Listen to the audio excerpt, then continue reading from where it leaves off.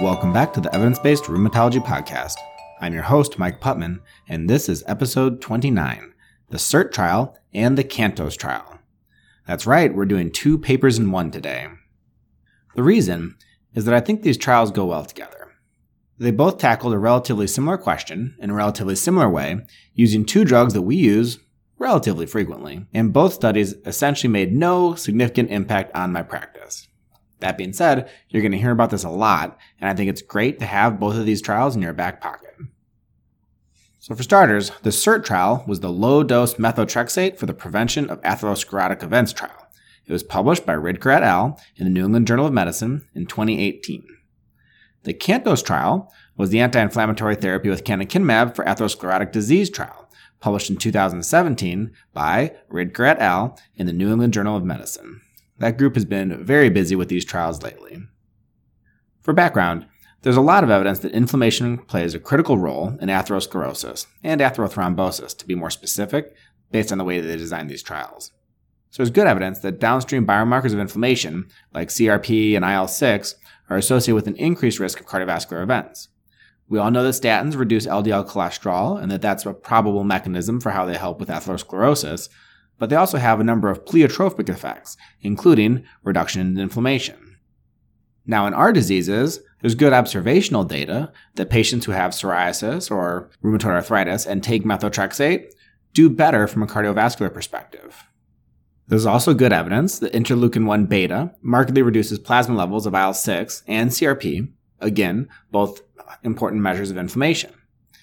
Already you have 2 things that I hate here. The first, observational studies, which are usually bunk, and the second, surrogate endpoints, which are a disaster. Combine a compelling case of bioplausibility, and you have yourself the trifecta: observational studies, surrogate endpoints, and bioplausibility. Great reasons to spend millions of dollars on trials that ultimately show no benefit.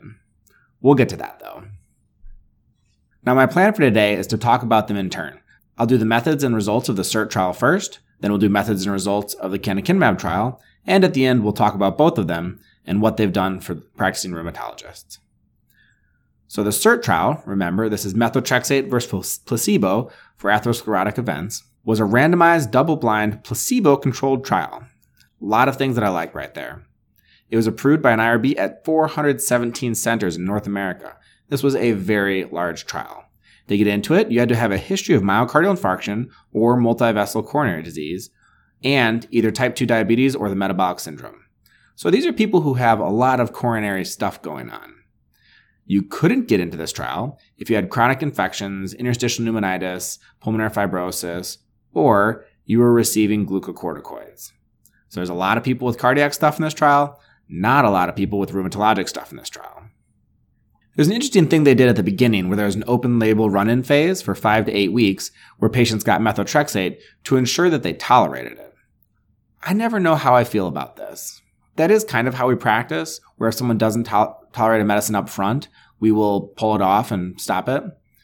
That being said, it also creates a selection bias in the trial where you're weeding out people who didn't tolerate it from the beginning. Mixed feelings, I think it was reasonable. Now, they called this low-dose methotrexate, but patients initially started on 15 milligrams and went up to 20 milligrams at 4 months. So I would call this actual dose methotrexate, because that's about what most of us use. Mind you, at 4 months, people went from 15 to 20, so theoretically, they may have been unblinded at that point if they suddenly started to experience some GI side effects. The primary endpoint was the first occurrence of a major adverse cardiovascular event. For that, they had a composite of non-fatal MI, non-fatal stroke, or cardiovascular death. It's pretty reasonable. That's standard for this kind of cardiology trial.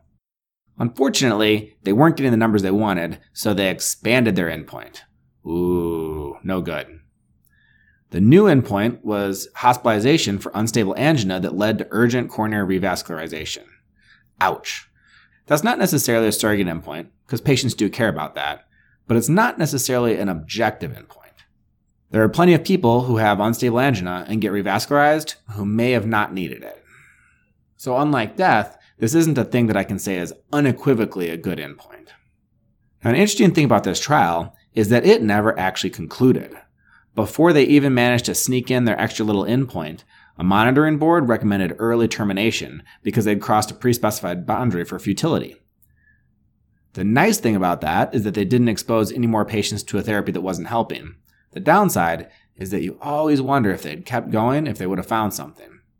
I don't think that's true here, and we'll get into that a little later. So out of 9,321 potential participants, that's a lot of people. A little over 6,000 were eligible, and 4,700 and change ultimately completed the run-in phase. Let's talk about those people.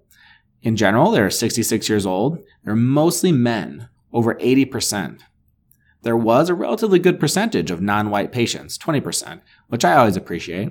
90-some% of people had hypertension, and the majority had had a myocardial infarction, 60.1%. 39 and change had had multivessel coronary disease. These are sick people with a lot of coronary stuff going on. The median high sensitivity CRP was 1.5. So that's not much for a patient with rheumatoid arthritis. For someone who doesn't have any diseases at all, that is something to look at. I'm going to cut right to the chase now and talk about their endpoints. So for the primary endpoint of major adverse cardiovascular event or hospitalization for unstable angina, the one they snuck in there, 201 patients in the methotrexate group met it, and 207 in the placebo group. There was no statistically significant difference. For the original endpoint, no statistically significant difference. For death from any cause, no statistically significant difference. For major cardiovascular events, coronary revascularization or hospitalization, for congestive heart failure or death from any cause, no statistically significant difference. There was just no difference between taking methotrexate and placebo with respect to cardiovascular disease. Now, the really interesting thing about this trial is it is the largest randomized controlled trial of methotrexate, I think, ever. We certainly have nothing even close to it in rheumatology. So this is a nice way to learn about the side effects in a way that isn't confounded by the usual issues we encounter with observational studies. Overall, methotrexate was really well tolerated. And mind you, they call this low dose, but these patients were on about 20 milligrams on average. So these patients were getting a hefty amount of methotrexate. So for any adverse events, there's 62 per 100 person years in methotrexate and 56 in placebo. That was statistically significantly different, but it's really not that different. Over something like 4,000 patients, it was a difference of 90 people. Not bad. Infection was slightly higher in the methotrexate group, 659 versus 584. So, something like 60 more infections out of 4,500 people. Not too bad. GI disorders, a little bit more common with methotrexate, 7.8 versus 6.23 per 100 person years. Again, not that bad. So a take home for me is that methotrexate is pretty well tolerated, which is what I tell patients. There were significant differences in the other things that we'd expect, including mouth sores and changes in your LFTs. And there was a little more unintended weight loss in the methotrexate group. That was statistically significant, but it was really only 30 people. So treating 4,000 people to get 30 to lose a little bit of weight, probably not a reasonable treatment strategy. Finally, and unfortunately, there was a significant difference in the rate of non-basal cell skin cancer. 31 patients in the methotrexate group and 10 in the placebo group. It's unfortunate. You never want to see that kind of thing. We do see this in TNF inhibitors. It's the only cancer risk that I actually believe in those drugs. And it does seem to be a thing here. That's a relatively small absolute increase, which I'll talk about more later. But the skin cell thing looks to me like it's the real deal. And it's something I'm going to have to add to my standard speech when I'm giving patients methotrexate. Overall assessment before we get to CANTOS, I think this is a great trial. It answered an important question regarding methotrexate, placebo. There's no difference in mortality. There's no benefit to surrogate outcomes. It was relatively well tolerated. And unfortunately, there's a signal towards cancer. Speaking of, let's get back to the CANTOS trial.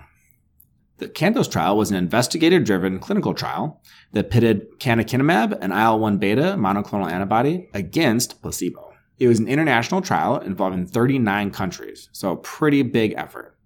Patients were enrolled if they had a history of MI and a high level of CRP in the blood, 2 or more, despite the use of aggressive secondary prevention strategies. So this is adding canakinumab to people who are already being treated for coronary artery disease. People were excluded for chronic or recurrent infections, suspected or known immunocompromised states, risk of TB, HIV, or, and here's the kicker, ongoing use of other systemic anti-inflammatory treatments. Again, a lot of coronary disease here, not a lot of rheumatology. Patients were initially assigned 1:1:1 to placebo, canakinumab at 150 or canakinumab at 300. they were told to add a 50 milligram group, which is somewhat irrelevant. But anyways, there are 4 groups, 3 doses of canakinumab and 1 placebo. The primary endpoint was the first occurrence of non-fatal MI, any non-fatal stroke, or cardiovascular death. I like that. Secondary endpoints were the components of the primary endpoint. I like that too. The trial was designed to accrue a total of 1,400 primary endpoints. That is crazy. So 1,400 events, and something that's not very common, meant that they needed to have at least 10,000 patients. It's a pretty big trial. For rheumatology, these numbers are kind of ridiculous. So let's get to the results. Of 17,482 patients who had MI and underwent screening, 10,061 were randomized. Again, this is an astonishing amount of patients receiving canakinumab. Those patients were somewhat similar to the methotrexate group. Age was around 61. The vast majority, 75% or so, were male. The majority had diabetes and hypertension. And almost 90% of patients had had a heart attack, STEMI or non-STEMI, at some point. Well over half had a history of PCI, 14% had a CABG, and 1 in 5 had heart failure. The median high sensitivity CRP was a little higher than in the CIRT trial at 4.10. Again, it's a high sensitivity CRP, so not terribly high for rheumatology, but not normal for an otherwise healthy patient. So what were the results? So at 48 months, the reduction of the high sensitivity CRP was 26% in the group that received 50 milligrams of canakinumab, 37% in the 150 milligram group, and 41% in the 300 milligram group. That's really impressive. They reduced the CRP by 41%. I hope you're sensing my sarcasm to this microphone. That is super meaningless. Yes, IL-1 inhibition lowers your CRP. Whoop-de-doo. Let's talk about some outcomes that we actually care about. So regarding the primary endpoint, remember, first occurrence of non-fatal MI, any stroke, or cardiovascular death. There was a statistically significant difference between placebo and the canakinumab groups. There are 4.5 incidents per 100 person years in the placebo group and 3.9 incidents per 100 person years in the canakinumab group. That's kind of exciting. As far as revascularization was concerned, 3.61 per 100 person years versus 2.53 in the canakinumab group. The p-value on that was less than 0.001. Cardiovascular death, not significant. Cardiovascular death or death of unknown cause, not significant. Non-cardiovascular death, not significant. Death from any cause, not significant. So what we see here is significant differences between placebo and canakinumab groups with their endpoints of various cardiovascular events that don't really translate into death. But let's talk about that a little bit. So there's a big difference between significance and importance. What do I mean by that? Significance is a statistical term that refers to whether or not an outcome is likely due to chance. In this case, this outcome was likely not due to chance. Now, p-values have nothing to do with the effect size. There's a reason this trial had 10,000 people in it. It's because they're looking for a relatively small effect size. And if you think there's a small effect size, you need a lot of people to really narrow your confidence intervals and differentiate that effect from the noise. The lovely thing about rheumatology is a lot of our drugs have a big effect size. Giving someone an IL-17 inhibitor for psoriasis, something like 60 or 70% of people will improve who won't improve with a placebo. You need to do that twice to see a benefit. Cardiovascular studies, often the absolute benefit is relatively small, so you need to see an extraordinarily high number of patients get the drug before you can actually differentiate the signal from the noise. So let's talk about that here. This 100-person years business, I think it's the right way to analyze this statistically, but unfortunately, I think it's somewhat opaque from a clinical perspective. I like the absolute risk reduction and the number needed to treat. So the absolute risk reduction is pretty simple, and I calculated it just looking at their table. So for the placebo group, for the primary endpoint, remember that's a bunch of MI, stroke, etc., 15.9 patients had that event over 48 months versus 14.2% in the 300 milligram group of canakinumab. So that's a 1.7% absolute risk reduction. That is not very much. You have to treat 60 patients to present one episode of their composite endpoint. Remember, that's a composite endpoint. There's no difference in mortality from cardiovascular disease, all-cause mortality, or really any kind of mortality for that matter. Most of this difference was driven from revascularization, which happened in 12.5% in placebo versus 9% in the 300 milligram canakinumab group. That's a 3.5% difference. This goes back to what I said before. Revascularization is kind of an objective endpoint, but it's kind of not an objective endpoint. Now, if you're looking at the trial yourself, you can see their graphs. They're pretty hilarious.